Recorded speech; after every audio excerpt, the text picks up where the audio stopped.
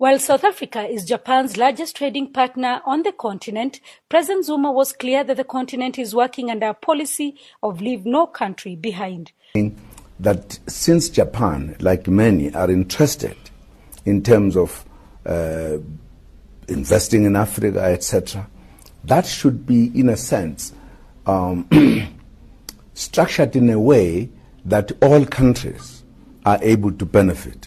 We are able to raise the issues collectively, particularly when it comes to bigger kind of projects.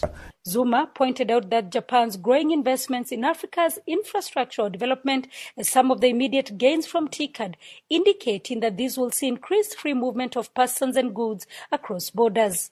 South Africa is championing the North Corridor Road project, which links the East, West and the Southern African regions. Because we want the network that is going to enable the goods and people of the continent to move quicker and faster.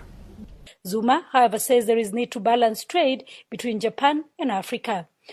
That there should be an important percentage that is almost built in the investment in terms of joint ventures, so that the interactions benefits both what Japan brings, but we should also benefit by developing our own companies, learning from what the Japanese are doing. So that's the kind of a process we can see moving forward.